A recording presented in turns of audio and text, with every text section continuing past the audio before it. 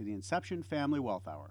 In this podcast, we examine in depth what if questions pertaining to estate planning and family business succession matters with top advisors, consultants, and thought leaders. This week's question is, what if I have an elderly family member? There's no finer person to discuss this pressing matter than Laura Tamblin-Watts. Laura is the CEO of CanAge. CanAge is Canada's national seniors advocacy organization, where her work focuses on aging, inclusion, consumer rights, and social justice.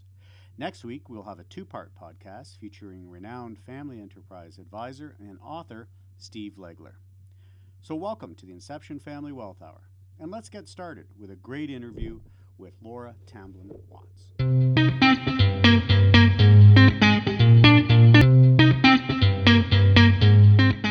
So welcome to the Inception Family Wealth Hour podcast. I'm very excited to have with us today Laura Tamblin-Watts. Laura is the CEO of CanAge, Canada's national seniors advocacy organization, where her work focuses on aging, inclusion, consumer rights, and social justice. Laura, welcome to the show. Thanks for having me. Oh, it's a pleasure. It's our pleasure. Laura, you've had a varied and fascinating career. I had the pleasure of getting to know you through an event we both attended in Southern Ontario here, and then having you come to speak to our local Society of Trust and Estate Practitioners chapter, and your presentations were amazing. And the common theme through these presentations is your work with vulnerable and older Canadians.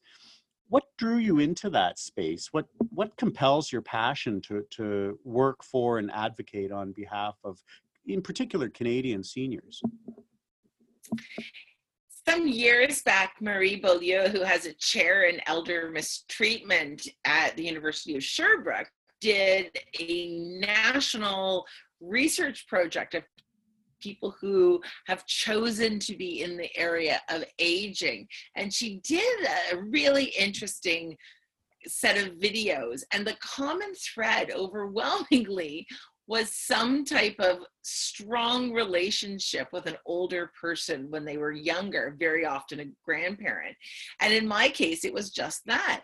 So my grandfather on my mother's side, Deep Goddard, was, in my view, somebody who walked on water. And I was so pleased to be able to spend the whole summers with my families at the cottage intergenerationally. And so as a result, I don't think I really grew up with those siloed barriers that so often we have amongst generations. To me, having kind of relationships with grandparents was really normal. And then, I spent my life kind of working for social justice causes and the women's movement, the children's movement, and it all kind of came together for me in my early years as a lawyer. And I was in private practice for a couple of years, but I always knew that the work I wanted to do was sort of change social justice. And I was sitting at my desk in private practice, and I was working with, I'll call the file Mrs. Jones. And Mrs. Jones was certainly the victim of elder abuse from her adult son. And she had the power and the financial means and the wherewithal to push back against her adult son, and had hired our small firm, which was a sort of a boutique practice, to try to reverse what was happening. And I remember being really captivated by this particular case. And we were able to negotiate and were able to put some provisions in place and so on for Mrs. Jones. And I remember that, aha moment of clarity where I realized what I wanted to do was not only help the one Mrs. Jones, but help all of the Mr. and Mrs. Joneses out there. And mostly people weren't going to have the financial ability or social wherewithal to be able to push back. And I wanted to be part of helping that. And so that was a long time, maybe 2 decades ago. And ever since then, my whole career has been focused on seniors' rights and advocacy. So you identified a gap there between what this client at the time needed in your capacity as a lawyer and what they, what you were able to provide. Was that a knowledge gap? Was it a service gap? And how have you moved into that How have you used that 20 years or maybe how would we identify that gap? Because I don't think that gap's gone away. No, it hasn't. What has changed in 20 years is people's awareness of the problem. So about, if I was sitting down 20 years ago and I was at a dinner party and someone said, "What do you do?" And I said, "I work in the area of law and aging." And they'd say, "What is that?" And I would say, "Well, it has a lot to do with, pensions and retirement. It has to do with decision making, like powers of attorney. It has a lot to do with, ageism." People started squinting when they were talking about, And then, you get to, a lot of the issues around elder abuse and neglect. And then they just got so confused. And people would say, "Well, are you kidding me? Does that happen? Is that a real thing?" About 10 years ago, I could be at that same dinner party. The first piece is people were nodding more and they wanted to engage in conversations about some substitute decision making or retirement planning and so on. And they'd heard of ageism and they maybe had heard a little bit about elder abuse and neglect. Now I'm at the dinner party and people are spontaneously telling me about those things and what's happening in their families. And so I think what's really happened is been a destigmatizing of the issues. And as our population is aging, people are really understanding that it's a growing gap and that the issues are also exponentially expanding. And so, there's no easy story in this area. Every family is complex and all families really need help and support to get through. And yet many of them still feel somewhat stigmatized as having something like less than what they imagine a perfect family is. But that's the norm, whether it's challenges about intergenerational transfers of wealth or whether it's the adult son who is the unsuccessful son in the basement, or whether it's an adult parent who is still raising their 55-year-old developmentally delayed child who they never wanted to put into an institution in the 70s and so on. But now that's the issue. But what are we going to do to take care of that person and support their well-being as they're aging 55 plus? And really, how do we wrap all of this stuff up together with this idea of, vulnerability because of ageism and risk of elder abuse and overwhelmingly concerns about mental capacity? So, it's really the topic at the dinner table right now. And I think we're not so much solving the problems as we are getting better at identifying the questions. And once we've gotten better at identifying the questions, so, you're at a dinner party and somebody has a family member who's maybe starting into early stages of dementia. How do you respond to it? Where do they go? Because, we've certainly experienced that. And there's an awareness that there is this sort of web of resources that might be there. Where would, if you were at that dinner party and somebody said, "Oh, my mother is starting to microwave the jewelry and things like this," and Right. just very sad things are starting to happen. Where do they begin, Laura? Is it the lawyer? Is it their accountant? Where are the resources they should be going to for starting points on this?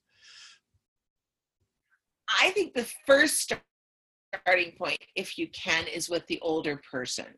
And that may or may not be so easy.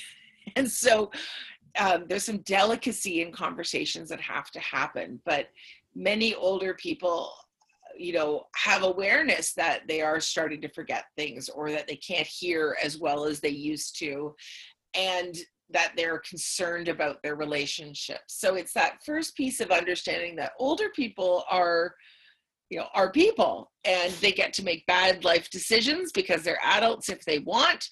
They can, spend all their money in Vegas, or they can choose to financially support a somewhat predatory child because they've decided in the cost benefit analysis that that's what they're going to do. The real extra challenge is understanding, are they doing this of what equates to their own free will, understanding the risks and benefits, or is what we're seeing kind of undue influence, which means, does that person really have the ability to make a decision, or are they actually being abused or neglected or under the thumb of somebody that they can't? Or, is that person starting to lose some form of mental capacity? So the microwaving the jewelry, for me, I always talk about, calling the police at 3 a.m. because someone's stealing the bananas. I've had several of those types of cases. And it's important to have a good understanding that when you're talking about cognitive impairment, you have to rule out everything before you start thinking about dementia. And that's a mistake that families make. They think that because mom is microwaving the jewelry, that it has to do necessarily with Alzheimer's. We talk about the 4Ds, right? We talk about delirium, depression, dementia, and cognitive decline. And you have to figure out, is this person acting in a strange way because of an underlying health issue? Do they have a urinary or bladder infection, which is causing delirium? And, that's not dementia. That can be solved with sulfa drugs and some cranberry juice and a couple of good days. Right. Or are they acting in a peculiar, confused way because they had a hip being replaced, right? Like, you've got to knock out those other things first. And what we often do is just jump to the assumption it's dementia. So identify what that issue is, and where possible, raise it with mom and dad, and then go from there. And I think that's actually a fabulous bit of advice, because we do jump to the wrong conclusions, and I think that's partly fear that caregivers or potential caregivers are themselves have about the decline of their parents or their loved ones that they see in front of them, which really raises the importance, and this is an estate planning show, it really raises the importance, I think, of the process associated with choosing who our substitute decision makers will be when that day comes, so that they can go through that process with a certain level of compassion and empathy and mutual understanding. What would you suggest to people is a good starting point? Earlier than later, I imagine, but where do people begin with that, Laura? Of course, this is my area of passion. So as soon as the young person reaches adulthood, so whatever the age of majority in your jurisdiction is for that, typically it's about 18, but in some things it could be 16 or 19. Whatever the age of majority is, that's when to start talking about it. And we say, like, start talking about it in the idea, not necessarily about dementia, because that's very frightening to people, but about if something goes bad. What if they're in a car accident? Or alternatively, what if they're having a wonderful time in Florida in February, but there's been a flood in their basement of their house in London, Ontario, and someone needs to deal with the insurance agent, right? Think about it in those sort of less frightening terms, because dementia is one of those things people will often really push back on, unless they are actually thinking about it head on themselves.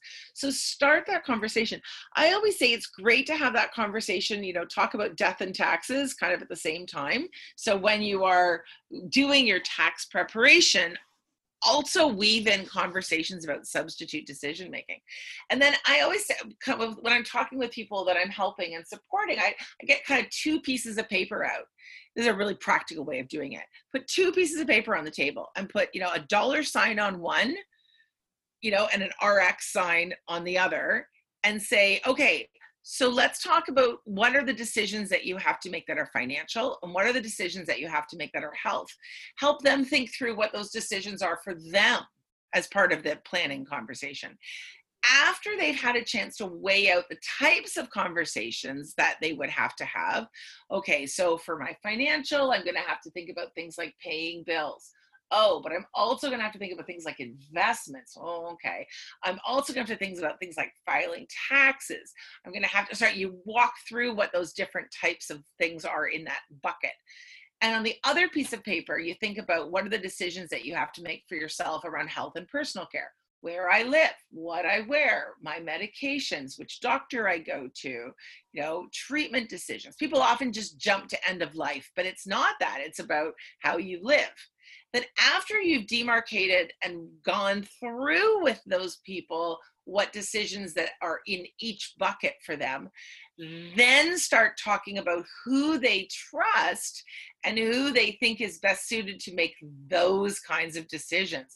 So often we get people saying, oh, I've got 5 kids. I don't want to make any decisions that don't include all of them. So can I appoint all of my 5 children equal substitute decision makers and make it like, no, they all have to agree, even though they don't usually agree on anything. But, I know that in this great time of stress, somehow they'll all come together and agree. And then you can, as an advisor, take them through that and say, okay, you've got 5 kids. Let's talk about who lives close to you. Is there a detail-oriented person? Is there a person that faints at the sight of a hospital, right? Walk them through the types of decisions that they had talked about themselves, and then have them think through the people in their lives. And it may not even end up being their children, but a family friend or a trusted advisor in some other way. And ask about the attributes that they would want for each kind of person to be their decision maker. Usually you'll get down to a pretty short list pretty fast. It's interesting that you describe it that way, because if I'm hearing you right, you're really saying that, and I don't think this is a Canadian thing. This is a Canadian-based show. I don't think it's a Canadian thing. In our family, religion, politics, and money were if you start talking about those, that was the surest way to get uninvited from a social event, right? And I don't think we're unusual that way. No. But I think what you're saying is that in many ways, at least as it pertains to intentionality and finances, the opposite is actually the better approach. And you're talking about building relationships, conversational relationships back and forth between people that we're transferring our decision-making capacity to and ourselves. That is really what you're talking about, is making the estate planning, and within that context, powers of attorney for personal care and property, much less of a transactional event than a process that people should have in their lives. Advanced planning is an ongoing process. And just to kind of build on that point, you are, as an advisor or as just a person who's trying to help, whether or not you're an actual paid advisor or whether you're just a person that cares and wants to support the conversation with a friend or family member, it's all about developing that relationship and helping the person who is still mentally capable of making these decisions find out what they want. Because so many decisions, you have to decide whether or not you're going to have the document be kind of a live, ongoing document, like a credit card that you issue that somebody could be using right now for you, or is it like a credit card that you get where that 1-800 number has to be called in order to activate? And those kinds, we could talk about springing powers of attorney or triggered powers of attorney. They sleep until something happens, and typically it's a mental capacity assessment where then they spring into effect. Or are you the person who is going to go down to Florida and does want to make sure that your adult children are able to pay the bills or help the insurance agent or whatever needs to be done? And in that case, you want what's called a continuing power of attorney that's active right away, and that they can, if they need to, give a hand to. I'll give you a small kind of fun idea on that. My husband had to renew his car parking permit, which I knew was going to be a huge and ongoing lineup and a real challenge, particularly in the time of COVID-19. And I said, can you renew my car parking permit while you're there at City Hall? And he said, well, I can't do that. You need to. And then I whipped out my handy continuing power of attorney and said, take this, you can do it. And he did. And he was astonished that it worked, because he always thought of it as this thing that's an end of life or when there's a mental capacity assessment. But I chose the kind of continuing power of attorney that would let someone help me just on a regular basis. So part of this conversation, this relational conversation, is to try to figure out what are the issues, who are the right people, and do you want something that's active right away, or do you want something that sleeps and springs into effect? And then just to finally wrap up on that point, it's a process. So when people say to me, how often should you think about these things, I say, well, it's annual for sure. Again, death and taxes. But then I say, look, it's part of a process of life.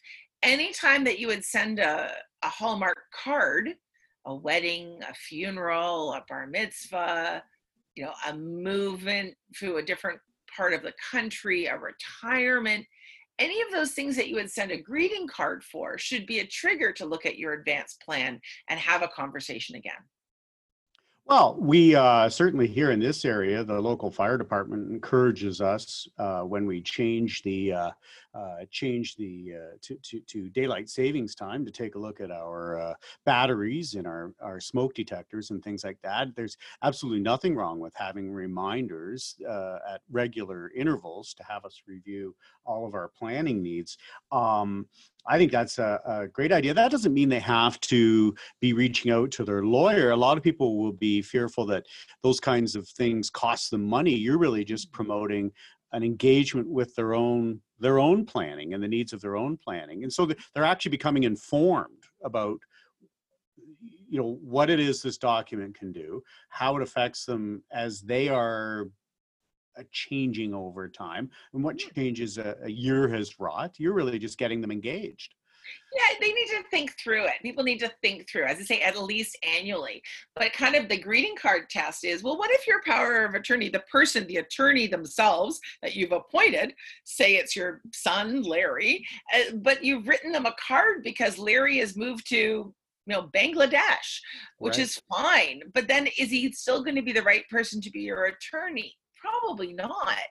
Or is it that your best friend was your attorney for property and you've just written a card to your best friend's spouse because your best friend passed away, right? You have to think through these things on an ongoing basis. Or what if you're actually moving across the country, and the people that you had chosen were your neighbors and friends and close by, because it is generally better to have somebody who's closer to you than far away for practical purposes, and you're moving 6 provinces over. Should you also be not just thinking about changing your mailing address, but you should be thinking as well as, am I still good for the right people? Am I still good for my needs on planning, or do I need to check in and think about that? So those timely reminders, but whenever you have a life event, to also think about this doesn't cost money. Really what it does is just keep you engaged in your thought process. And how far, you're talking about building relationships. How far out should some of that relationship building go? So, you're looking at the Christmas card you're sending out, or whatever occasion card you're sending out. When should you be looking at what advisors you're working with? So, over the years, a common theme I noticed was that somebody would come out of college or university, they'd get going in their careers, and their lawyers and their accountants were often people that were similarly aged, people they knew in school, who were retiring and aging at the same life intervals that they are. How should people that are listening to this think about the network of people that they keep around them and updating and keeping that fresh? One of the biggest things that can be a huge protective factor is to make sure that you've got relationships, and I mean those personal and professional relationships, across generations. And so, if your doctor is 80 and you are 80, that may not serve you as well because your doctor may be retiring. So by thinking about, professionals who are exactly the same age as you or the same cohort of you, you can often limit yourself. So it's always important to make sure that you've got personal and professional relationships across generations. So you may be thinking, particularly when it comes to who your financial advisor is, okay, it may be your friend Anne or your longtime financial advisor who you've known for 20 years, and that's fine, they're about the same age as you. But it's also important to make sure that your financial advisor has some longevity in them as well, and maybe also some of their own planning processes. So if you have an advisor and they get into trouble, either for their own dementia, or they get hit by a car, or they simply retire happily, is there somebody that will take over their business for them that they've been working with as well? So again, making sure you've got intergenerational resources is really important as you age as well. Well, and I would suspect that that creates, I mean, we live in a digital age, and it's actually getting easier and easier to be cut off from a broader community because of the online ability to do so many things day to day. And advisors in any capacity are often on the front line of noticing manipulated behavior, or something that's a little unusual about how a client is engaging in their day-to-day affairs that they didn't used to do. That can help someone who, say, has been appointed a power of attorney for property or personal care, because they should probably have a relationship with that advisor as well, so that within the boundaries of professionalism, some information can be shared there. That's probably really important, distant early warning signs about things that are going on. Absolutely. We need to make sure that wherever possible, an older person, of course, is not being exploited, or if there's something what we call mild cognitive impairment starting to show up, that we are able to identify any kind of changes in behavior.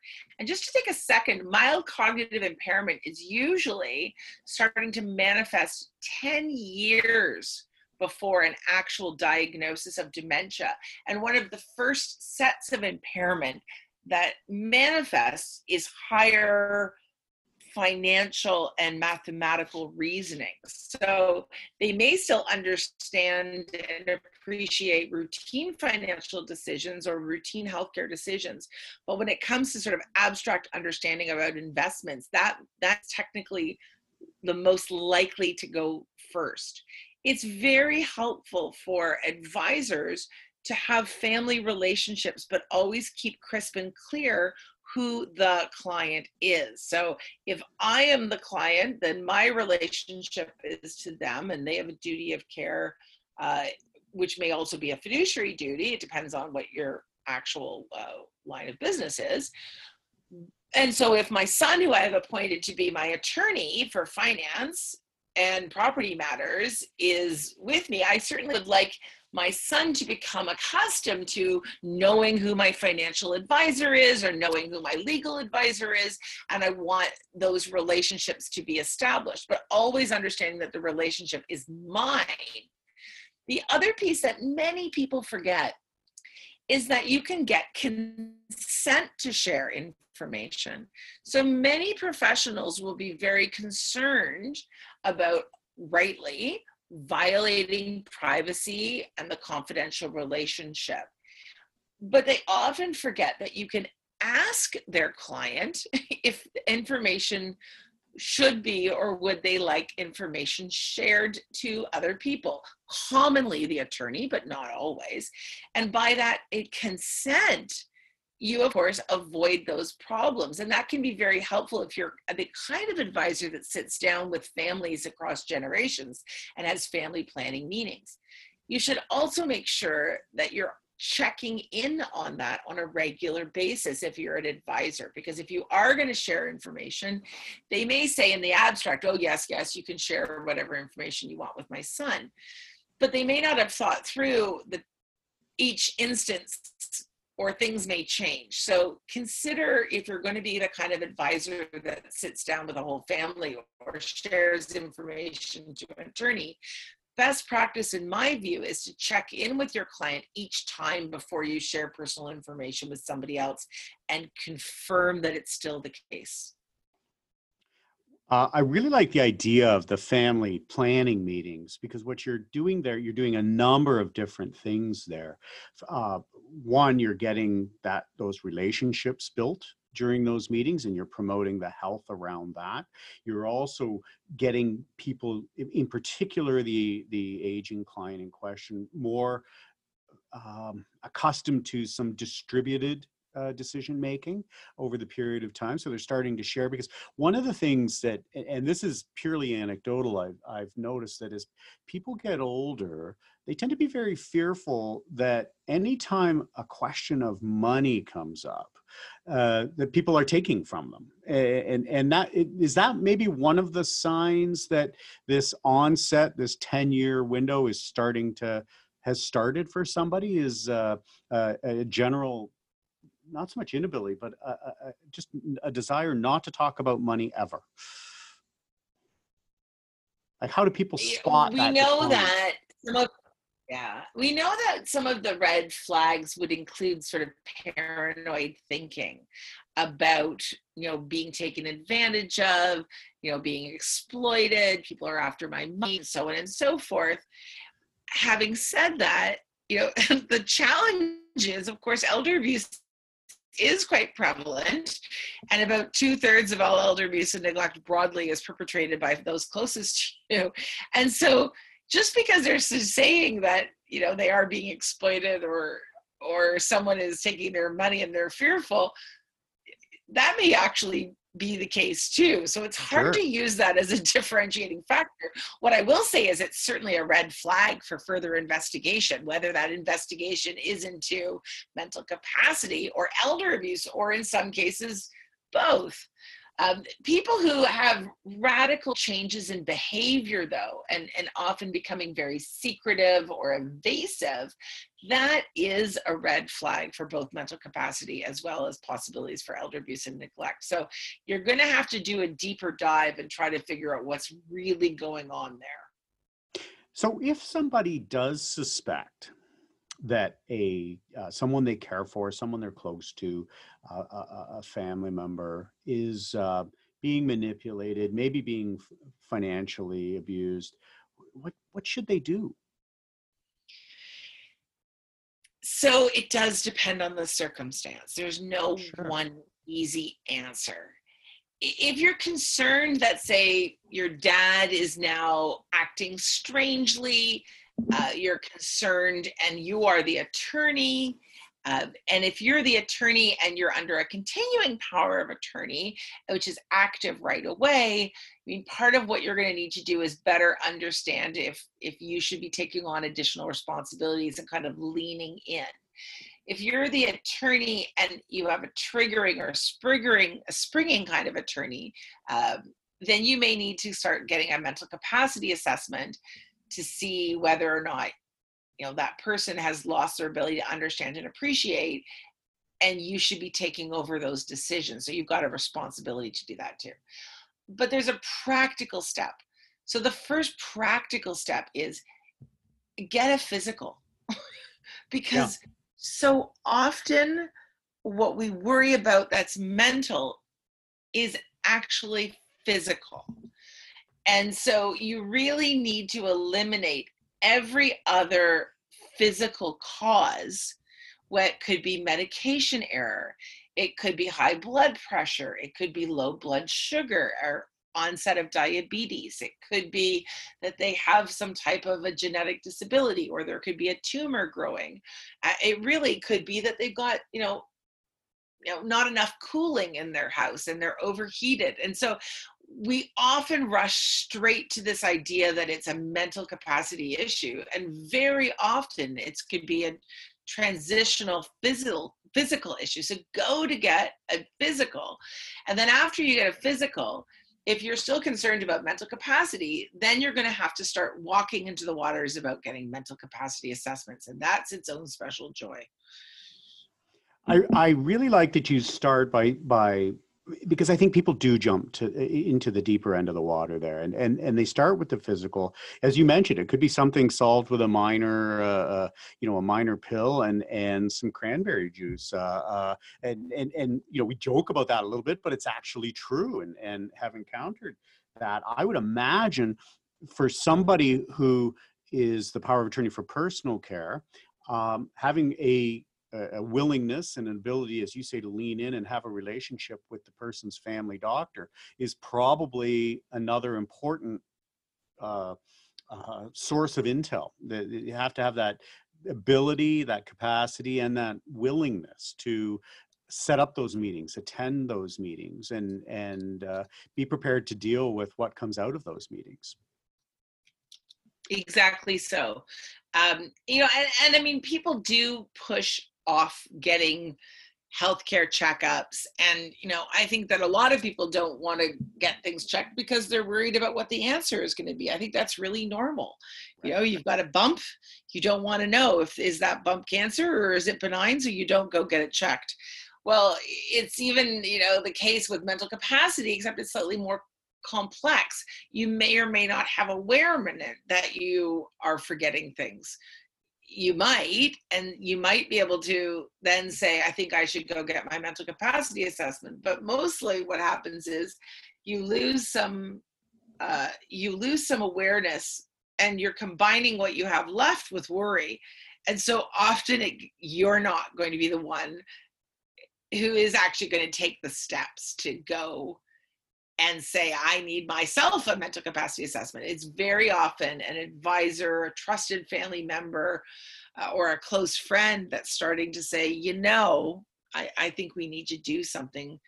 And it's very delicate to tell somebody that you think that they're losing mental capacity. It often doesn't go well. Whereas a health issue is a much easier way to start the conversation. Yeah. You're seeing a theme. You're seeing a theme in this, right? Let's start with making sure that other things are checked off first, and then let's start with getting you as an individual bought into your own advanced planning or your current well-being. And only after all of those things are done and you've got kind of increasing awareness, then that supporter can come in a less combative way usually. And that is the theme. I mean, you've talked about family meetings, you've talked about relationships. This is a process. This is not, a lot of people find out they're the power of attorney when some event happens. They actually didn't necessarily have those complex conversations of what the role would actually mean and what they might be asked to do and what they needed to commit to. That requires conversations, that requires engagement. That's different. That's not the usual process, or it's not the process I've experienced over the years. What's changed, in this COVID era, as we are recording this show, that we're sort of at the end of the beginning, I hope, of the global pandemic, but I think this is far from over.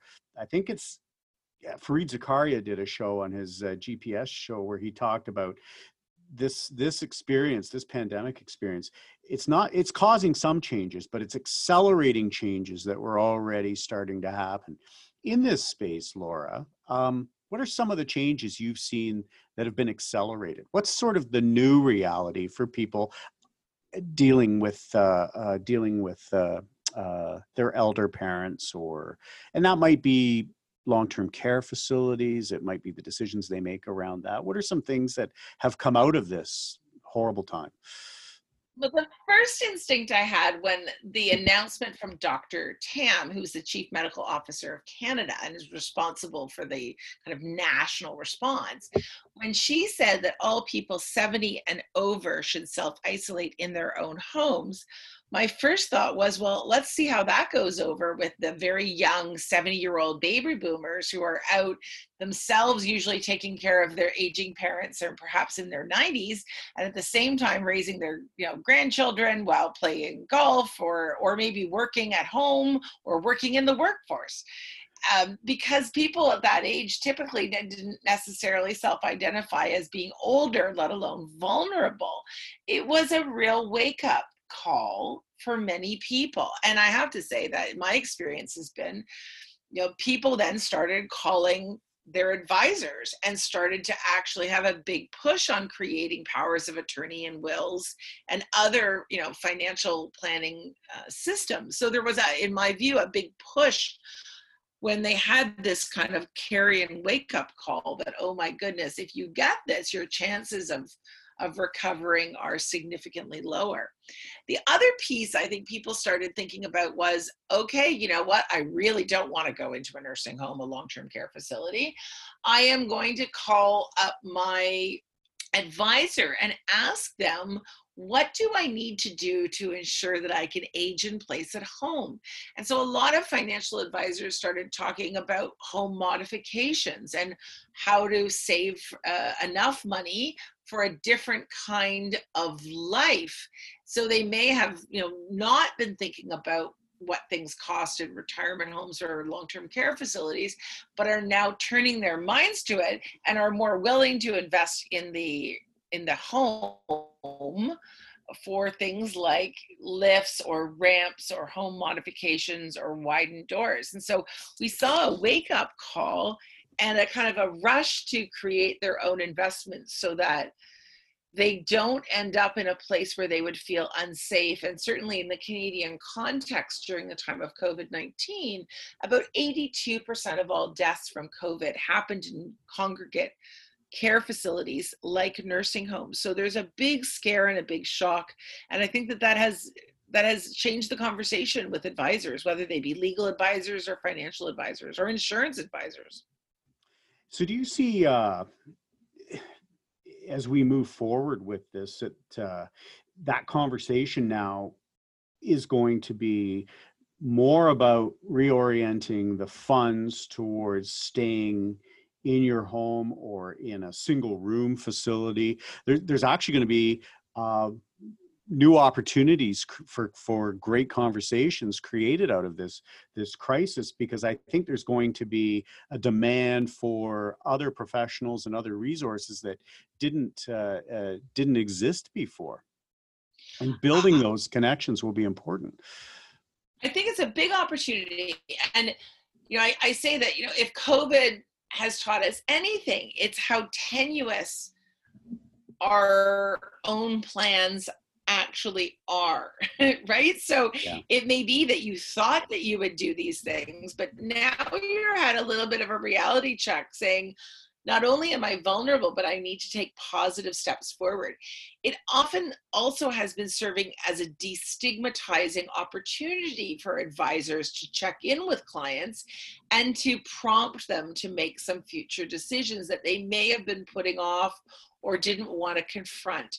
And because it's this universal experience, we've all been in some form of self-isolation. It also leads us into conversations not just about financial planning or home adaptation or insurance, and I think all of those things are real, but also around social networks and loneliness and what we need to be thinking about in terms of our lifestyle. So it may be that we thought, oh, you know what, I'm going to sell my house in the city and I'm going to move to the cottage in this beautiful rural community. And COVID may show that that's a great idea, but it may also come to bear the fact that, there are very few actual opportunities to get social engagement there as well. So it's starting to open up some of our frailties in our thinking.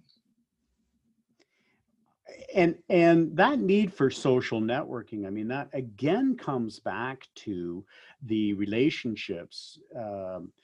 There seems to be this push and this pull between our move to automation. I mean, we're doing this interview via Zoom, and that's fantastic. But and you're in one part of the country, and I'm in the other. But there are practical realities about aging and the people that we use as our substitute decision makers, where physical proximity and an ability to tap into those networks can't just go away. Like you can't get the same level, I think, anyways, and correct me if I'm wrong. Like, I think you've got to have that physical in place relationship. And that's probably something that people have to be cognizant of if they're going to step into the role as a power of attorney for property or personal care. That's something they're going to have to tap into. I think it's really important to embrace the innovations, but also understand its limitations. And so if people ask me, in my opinion, if I had to have somebody who was at a distance versus have somebody who was close by, which of those is better? And I would say, financial can be more easily done these days at a distance using technology, but the personal care stuff where possible, being close by and being able to see those changes and the needs and so on is perhaps more important. I do think we're going to continue to have innovation and connections in things like Skype and Zoom and others. And I think that we'll have more sensors if people are consenting to having that. Even your specialized watch, if you have an iWatch or some other type of Android watch, with the consent of the person, can monitor health status and movement status and so on. So I do think that there's a great role to play there. But in the end, nothing beats the ability to lay eyes and lay hands on the person that you're supporting.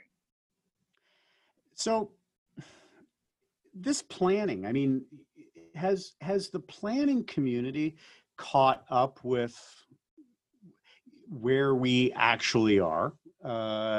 So if someone is looking for a lawyer who can help them with their elder leave parent, say, and they want to coordinate some family planning, they've done the relationship building, they've done the family meetings, they want to start doing this, what should they look for in their advisors? Are there designations they can look for? Is there experience in terms of choosing an advisor or working with an advisor? What are some things, and this is probably work that CanAge does, is helping people make informed choices about choosing advisors and choosing products and services? So I'm a fan of the TEP, the Trust and Estates Practitioner. And if you look and see a TEP after somebody's name, then you know that they're part of what's known as the Society for Trust and Estates Practitioners. And so I often say, because that is a very rigorous standard and it is across this country and globally, if you do have a TEP after your name, you're probably in good stead. If you were in the United States, you would look at NAELA, which is the National Academy of Elder Law Attorneys, and they have also the ability to get specialized training. In Canada, there's a number of different types of certifications as well. I'm a bit more cautious about some of those sort of certified aiding professionals. Some of them are better than others. You'd have to kind of have a look. I feel very uncomfortable if you've, got somebody with a lot of letters after their name, and if you Google those letters, you see that they took a 1-hour webinar. Those things are quite concerning. If you're a lawyer, you can specialize in certain jurisdictions like Ontario. So if you're a specialist in estates, you can be certain that is also going to mean that they've got a very high degree of expertise in that area. If you're in the insurance or financial sector, there are some other forms of it, but I also like, as a bit of a back end to that, I always go into their LinkedIn profiles or their work profiles on their website and see, are they people who are regularly the providers of continuing education in that area? I want the person that teaches and advises other professionals, because I know then that they have considered themselves really quite experts and their peers have acknowledged them. So if you are in law, if you look and they are providing as faculty education opportunities for the Canadian Bar Association or the Ontario Bar Association. And that's true if you're a financial planner, you might be at FP Canada, Financial Planning Canada, or you're another type of designation, and you are the person that is teaching others, and that's usually listed on the website. I feel pretty darn confident that you're somebody that I can trust. Well, and you are identifying two things there. One, that there's a fair bit of effort that needs to go into this, like this choosing who we work with, particularly when we're working with someone who's in a particular community, the elder community.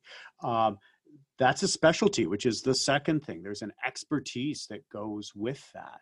And so you're highlighting that, possibly 30, 40 years ago, people didn't put that kind of effort into those choices. But today they have to. I think they have to. What's some of the work you're doing now with CanAge, Laura? You're bringing probably a lot of this information to Canadians. What kind of work are you doing? This is sort of a new venture for you, a new and exciting venture, and congratulations on it, by the way.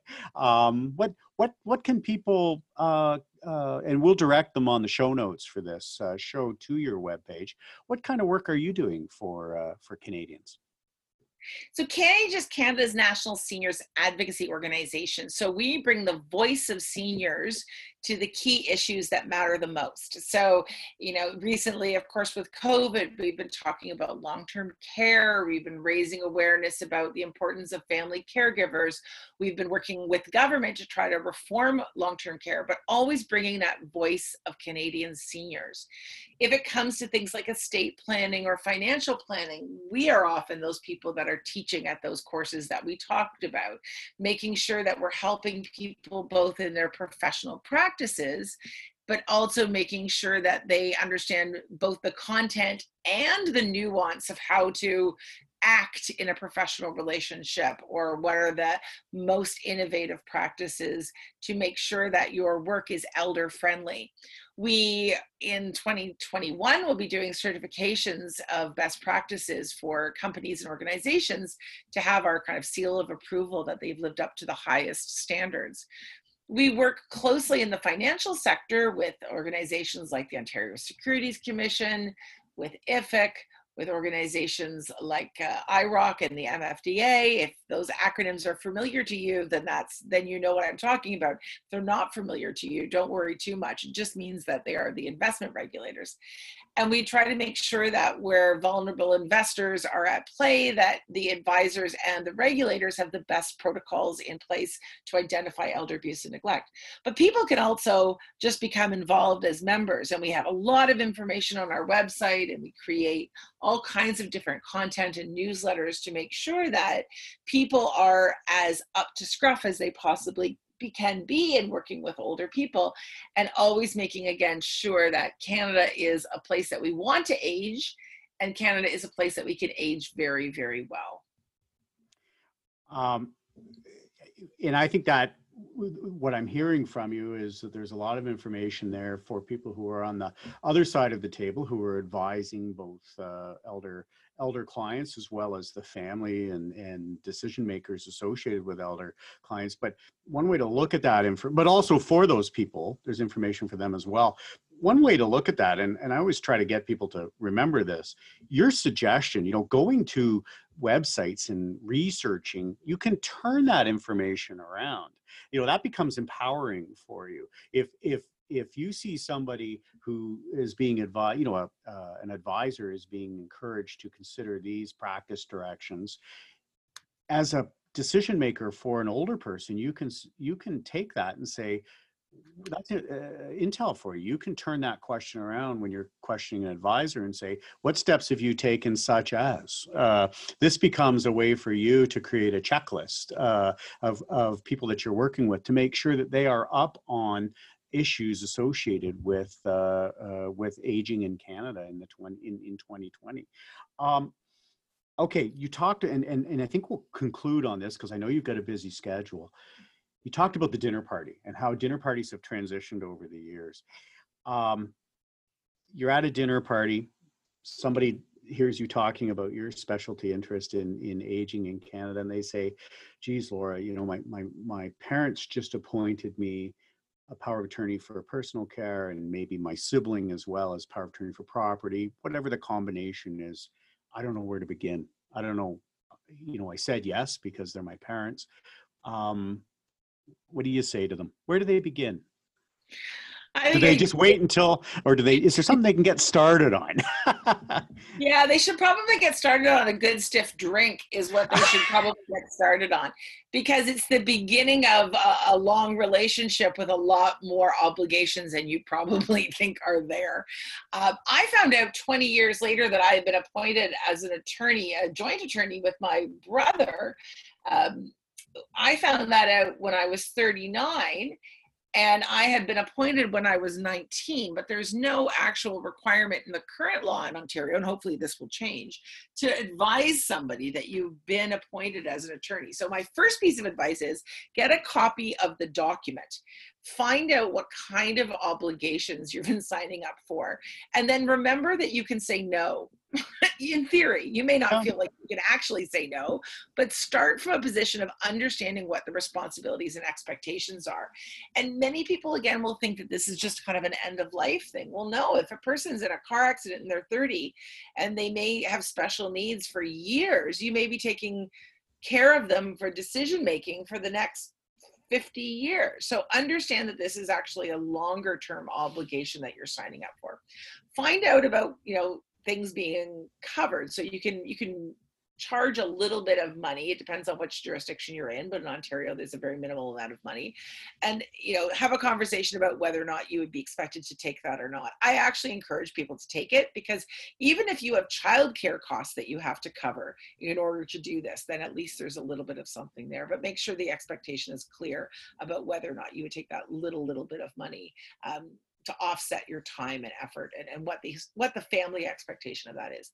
Then the next thing is start having conversations, and that may be hard.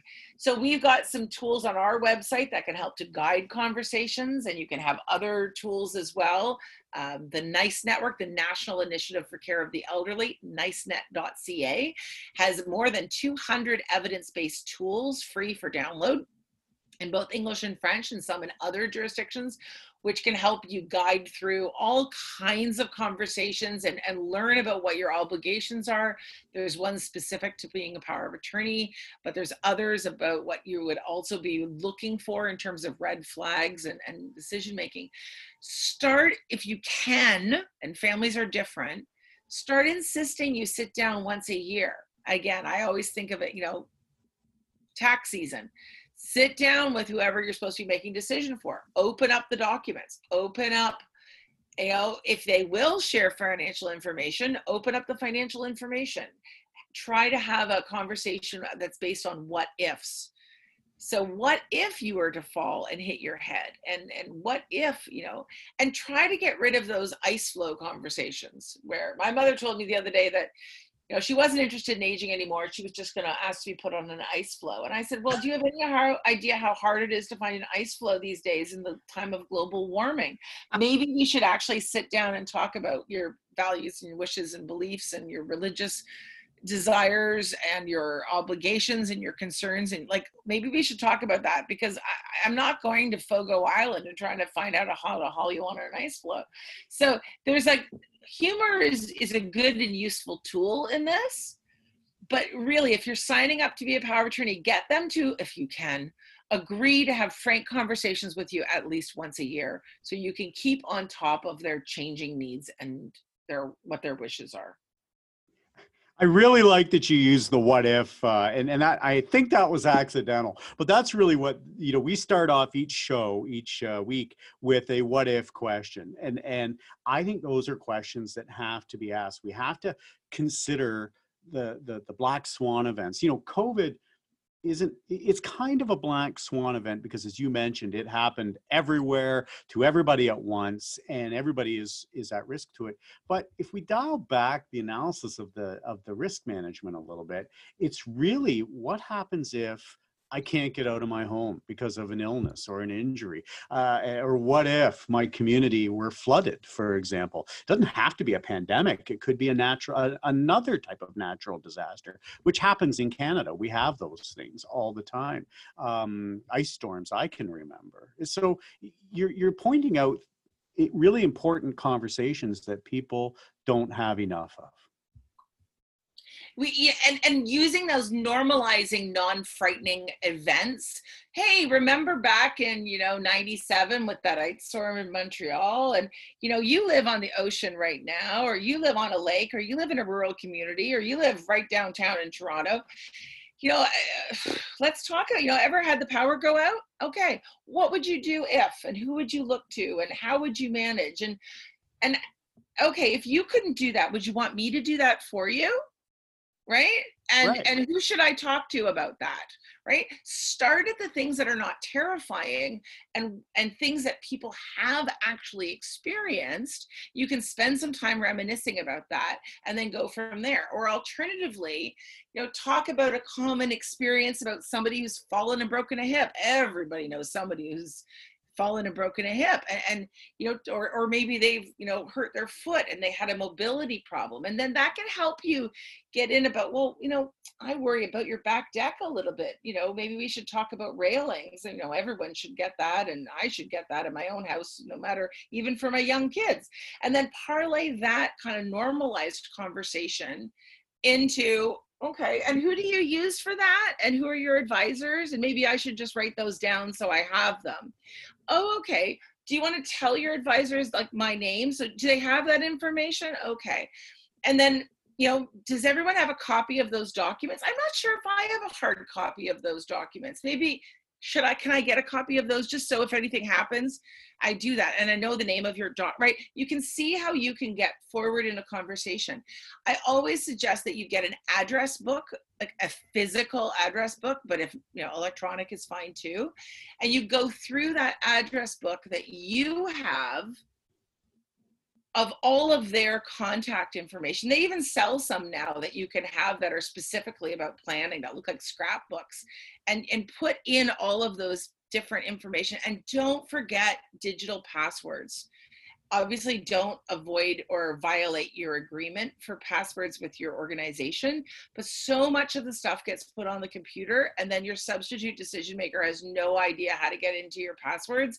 And if that person has lost capacity, then it's a disaster. So get the information about the people, and then also try to figure out to make sure that you've got some type of authority to access passwords or digital sites in an appropriate fashion. Well, and a lot of people don't think about that. My mother, she passed away at 77 very unexpectedly, and she was she was on Facebook all the time. She absolutely loved it, and the age we live in, we shouldn't assume anymore that older members of our family don't have a digital footprint. They do, and it's something we might want to memorialize, and there are abilities to do that with certain social media sites. Laura, you've been absolutely fantastic. I want to thank you for sharing all the wisdom that you have. I think I knew you would give us so much information. We probably should have booked 2 hours, and maybe we'll do another one in the future. But I would love to do that. I would love to have you here. It's been an honor. Thank you for sharing all of your ideas, and good luck with CanAge. And I think it's going to be a great success.